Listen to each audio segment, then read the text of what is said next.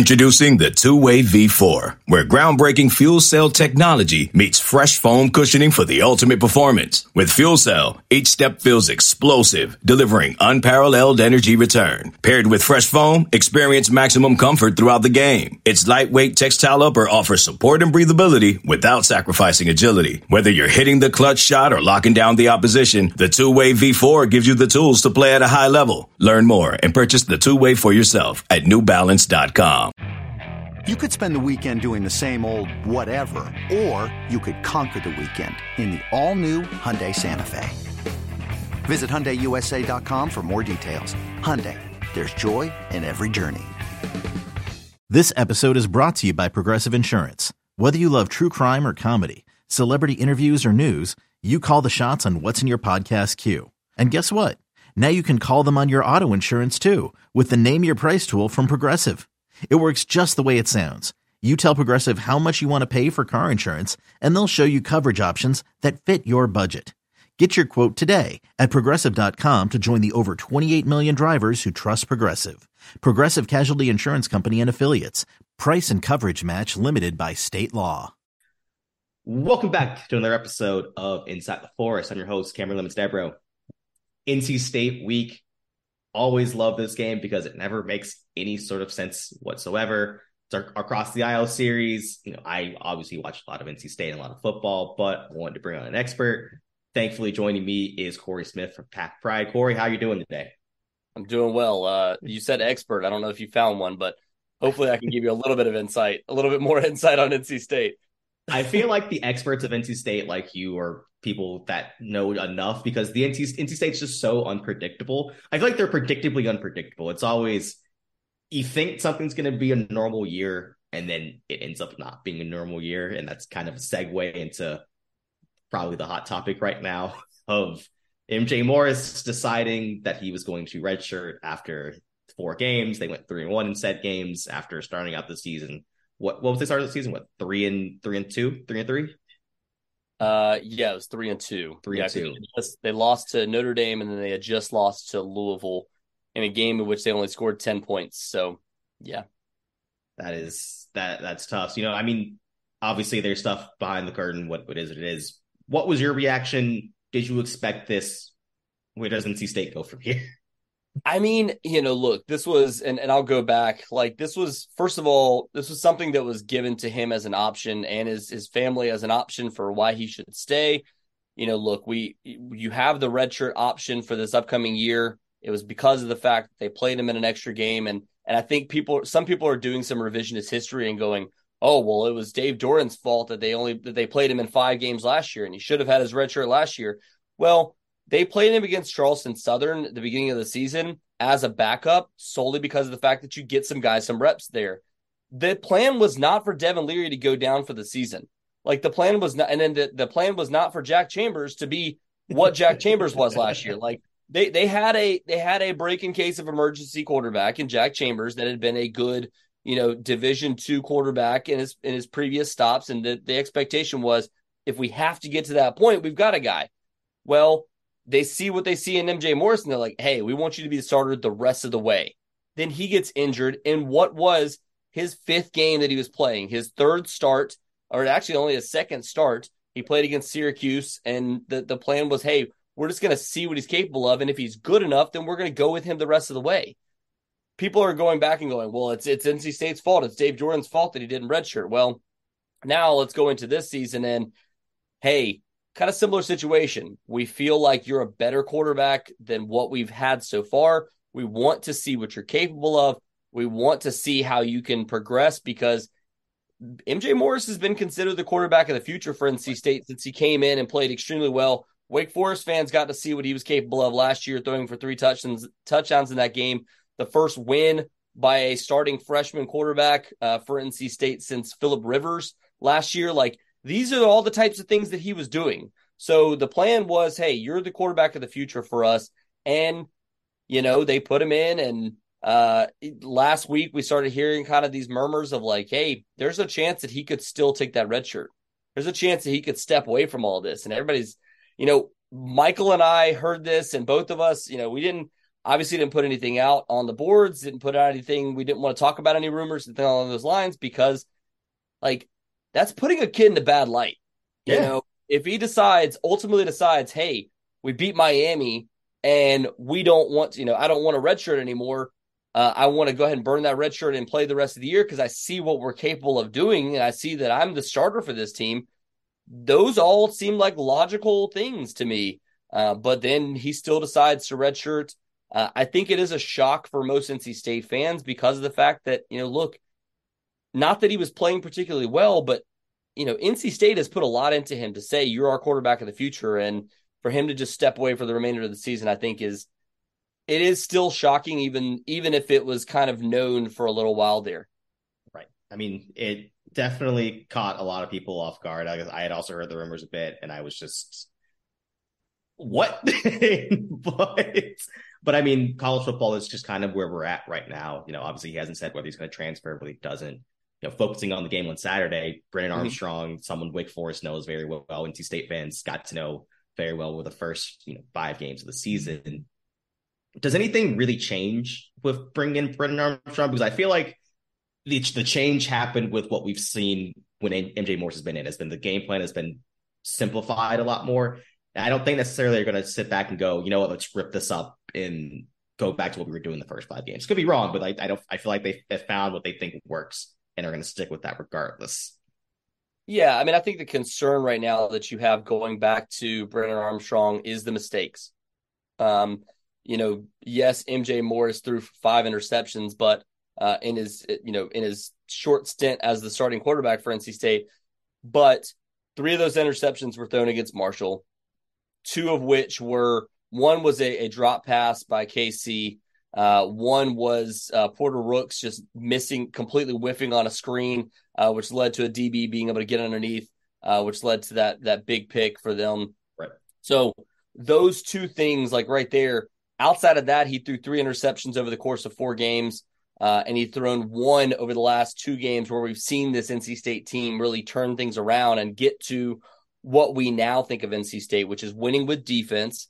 This is, he's thrown 3 touchdowns over the last 2 games, 1 interception, but a lot of that has been, KC getting the ball in his hands and doing the most with it. One of them was a trick play where they pulled Jordan Poole, a former linebacker, and he kind of sneaks out to the left side there, and he's wide open. All MJ Morris has to do is hit him for an easy touchdown. So there's, this team is starting to kind of figure out some layups offensively. It's just a matter of, just don't go out there and screw this up. Like, right. He's a guy that is a dual threat quarterback. He's still the leading rusher for NC State, despite, barely being in for 3 games. He ran a lot more this past weekend. I think some of that was having to kind of mentally prepare for, like, all right, you might be our guy again. I think NC State knew that. If we all knew that, then NC State definitely knew it. So, he rushes for over 6.5 yards per carry this past weekend. So I do expect him to be a little bit more of a runner. I also expect them to, change some formations because we saw, a pop pass this past week that led to a 36-yard pickup for KC. We saw, a 50-yard run for him the previous week. We saw a 72-yard short pass for him that led to a touchdown the previous week. So, the playmakers are starting to get a little bit more, concrete now at this point for NC State. It's just keeping with that and keeping this defense being, what it has been, and leading to helping the offense in a significant way. Yeah. Coaches talk about sides of the ball struggling, offense, defense. I feel like a lot of fans say, hey, give this guy a shot, give this young guy a shot, give this give more people a shot, when more likely they're condensing the rotation. You're condensing the amount of people. Yeah. You're at least trying to. And, you mentioned that the playmaker gotten more concrete. I feel like was NC State sort of like had a huge net of receivers and running backs you're trying to get in play. What's been kind of a turnaround, I don't want to say it loosely given, it still hasn't been great on offense, but have they sort of condensed the rotation in terms of figuring out who those guys are going to be? Well, it's a little weird because you would have thought that was the plan. Basically what they have done is, we've seen over the last couple games, Bradley Rosner's been taken completely out of the game plan. He had 3 snaps 2 weeks ago, and he didn't have a single snap this past week. So we're seeing him kind of being taken out of the rotation. Terrell Timmons is a guy that they've used a little bit more. Anthony Smith is a guy that's come in. Still hasn't, to the best of my knowledge, I don't believe Anthony Smith is still hasn't caught a pass to this point in the season. But he's played over 20 plays per game the last couple games. A big part of that, he creates separation. It has led to some DPIs so far this season. So those types of things help your offense to be able to get downfield. So even if he's not making catches, it's difficult to keep up with him as a DB. So they're going to try to utilize him in that way. Terrell Timmons, the guy that's been, kind of that deep threat. He was one that made some big plays against Wake Forest last year. Right. I think that was our lead image that we used for one of the stories recently about, his potential. And then, they've used those guys a little bit more, but yeah, I mean, you're just kind of seeing KC be a guy that's been utilized more in just about everything. I mean, the guy has, nearly 700 yards total so far this season. And that's, between being a wide receiver and being a running back at times for NC State. He has the longest rushing play of the season for NC State and the longest receiving play for NC State. He also has 6 touchdowns. And, this is, just to give you guys, a heads up, this is a game where he's due because he's since that game against, I believe it was Virginia was the first game where he had a kind of a breakout performance. KC, every other game, he's caught 2 touchdowns. So, not to say that the football gods are, in his favor going into this one, but the UVA game, he had 116 yards and 2 touchdowns. The very next week against Louisville, 7 yards total. 102 yards and 2 touchdowns against Marshall. The next week, 63 yards and no touchdowns. And then against Clemson, 83 yards through the air, 51 yards on the ground, and 2 touchdowns in that game. And then Miami, 61 yards, 0 touchdowns. So he's due, is what I'm saying. I always love when the football gods are due when Wake Forest is hosting. That's always makes me feel great.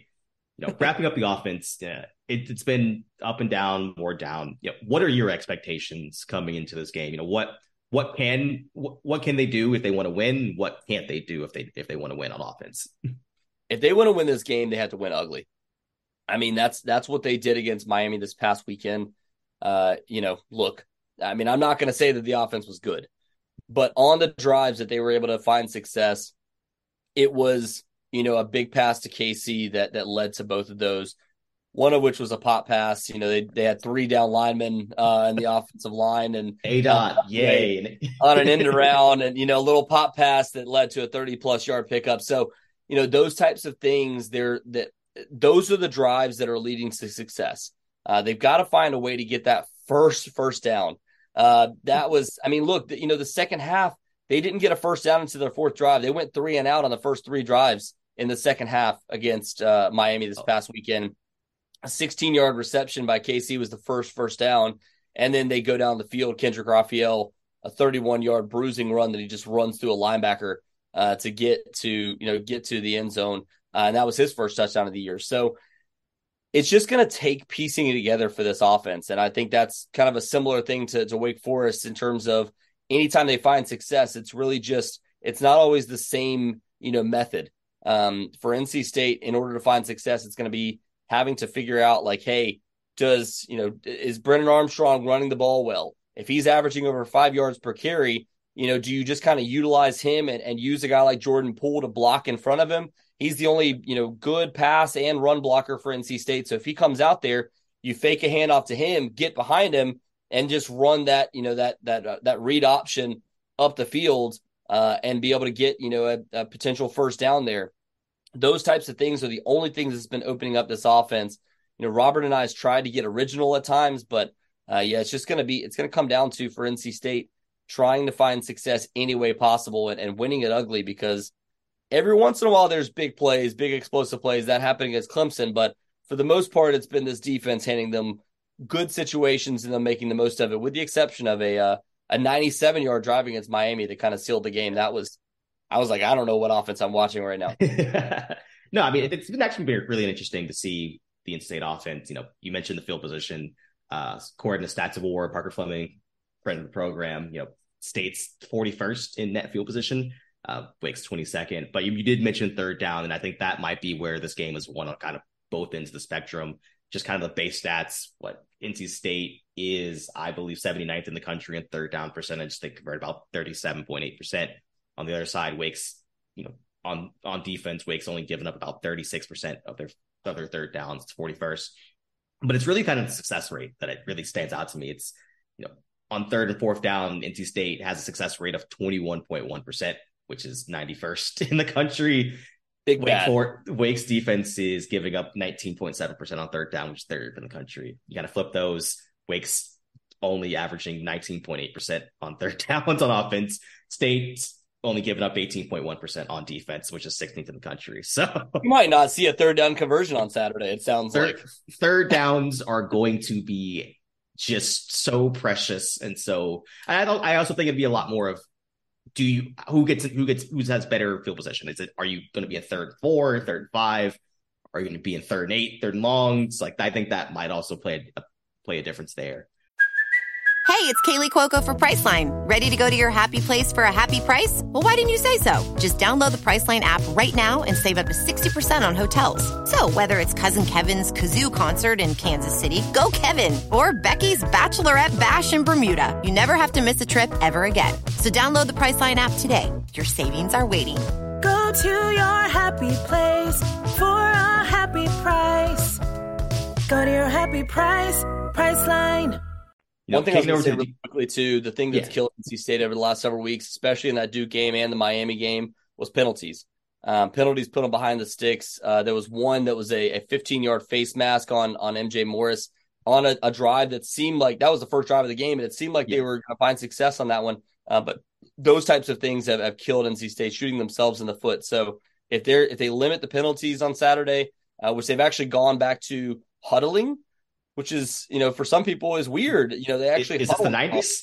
Yeah. Well, and the major reason why is because they feel like, all right, we get to the line a little bit later. There's not as much standing around and waiting, and you screw something up.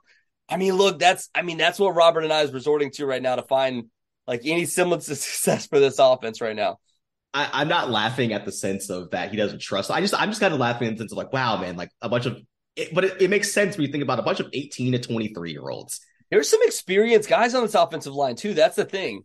That's bad. But I think about it. I think 18 and 23-year-olds, if I put them in somewhere, like a high-stress environment, to not flinch or do something dumb for 60 minutes, they're going to do something dumb multiple times. So giving them a deep breath does make a ton of sense there. Yeah.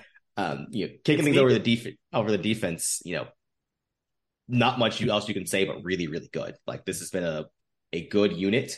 And it's always been a good unit under Dave Doeren, which really feels like, there are times that I thought the beginning of the season where they were good, but not that next step.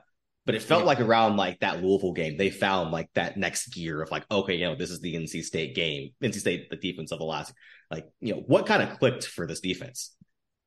Yeah, I mean, I think it was just, giving up so many explosive plays early on in the season. Obviously, the Duke game wasn't great for that because of the fact that they gave up a couple explosive plays in that game that were for touchdowns. That was the big thing that they've been saying over and over and over again, was not giving up explosive plays for touchdowns. It's okay every once in a while give up an explosive play, but make that tackle live to fight another down. For NC State, one of the things that they've gotten significantly better at since the bye week was coverage. The coverage was lacking in a big way. That Duke game, as I said, gave up multiple explosive plays. Like, that Duke game was the second lowest coverage grade that they had of the season. If you look at PFF, they had a 49.1 across the board for NC State. Since then, the coverage grade against Clemson was an 80.8, which was the second highest of the season, and then an elite 91.2 as a team this past week against Miami. So this coverage has gotten significantly better. The pass rush has been there all year for NC State. The 27 sacks, I think now, still put them in the top 3 in the ACC, if I remember correctly. I haven't looked at the updated stats. There's been a couple things going on with NC State over the last couple days that have kept me from actually looking at all the stats here for them. But, the coverage has gotten significantly better. That's led to, more coverage sacks. That's led to more interceptions. This team has, if I remember correctly, I think 5 interceptions over the last 2 games.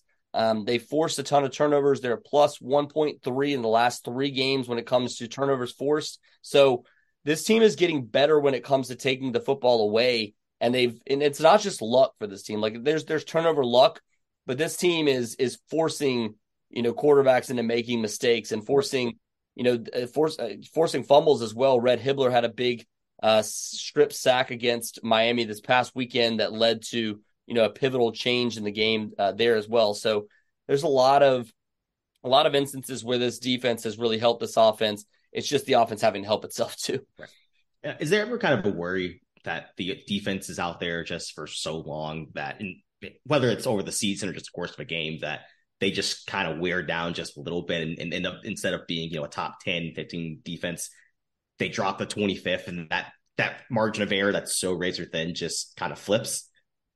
Yeah, and it happened a lot last year. I mean, and it happened a lot early on this season. I mean, you think back to the Louisville game, even though they only gave up 13 points, a lot of those were in late game situations because they were out there for so long.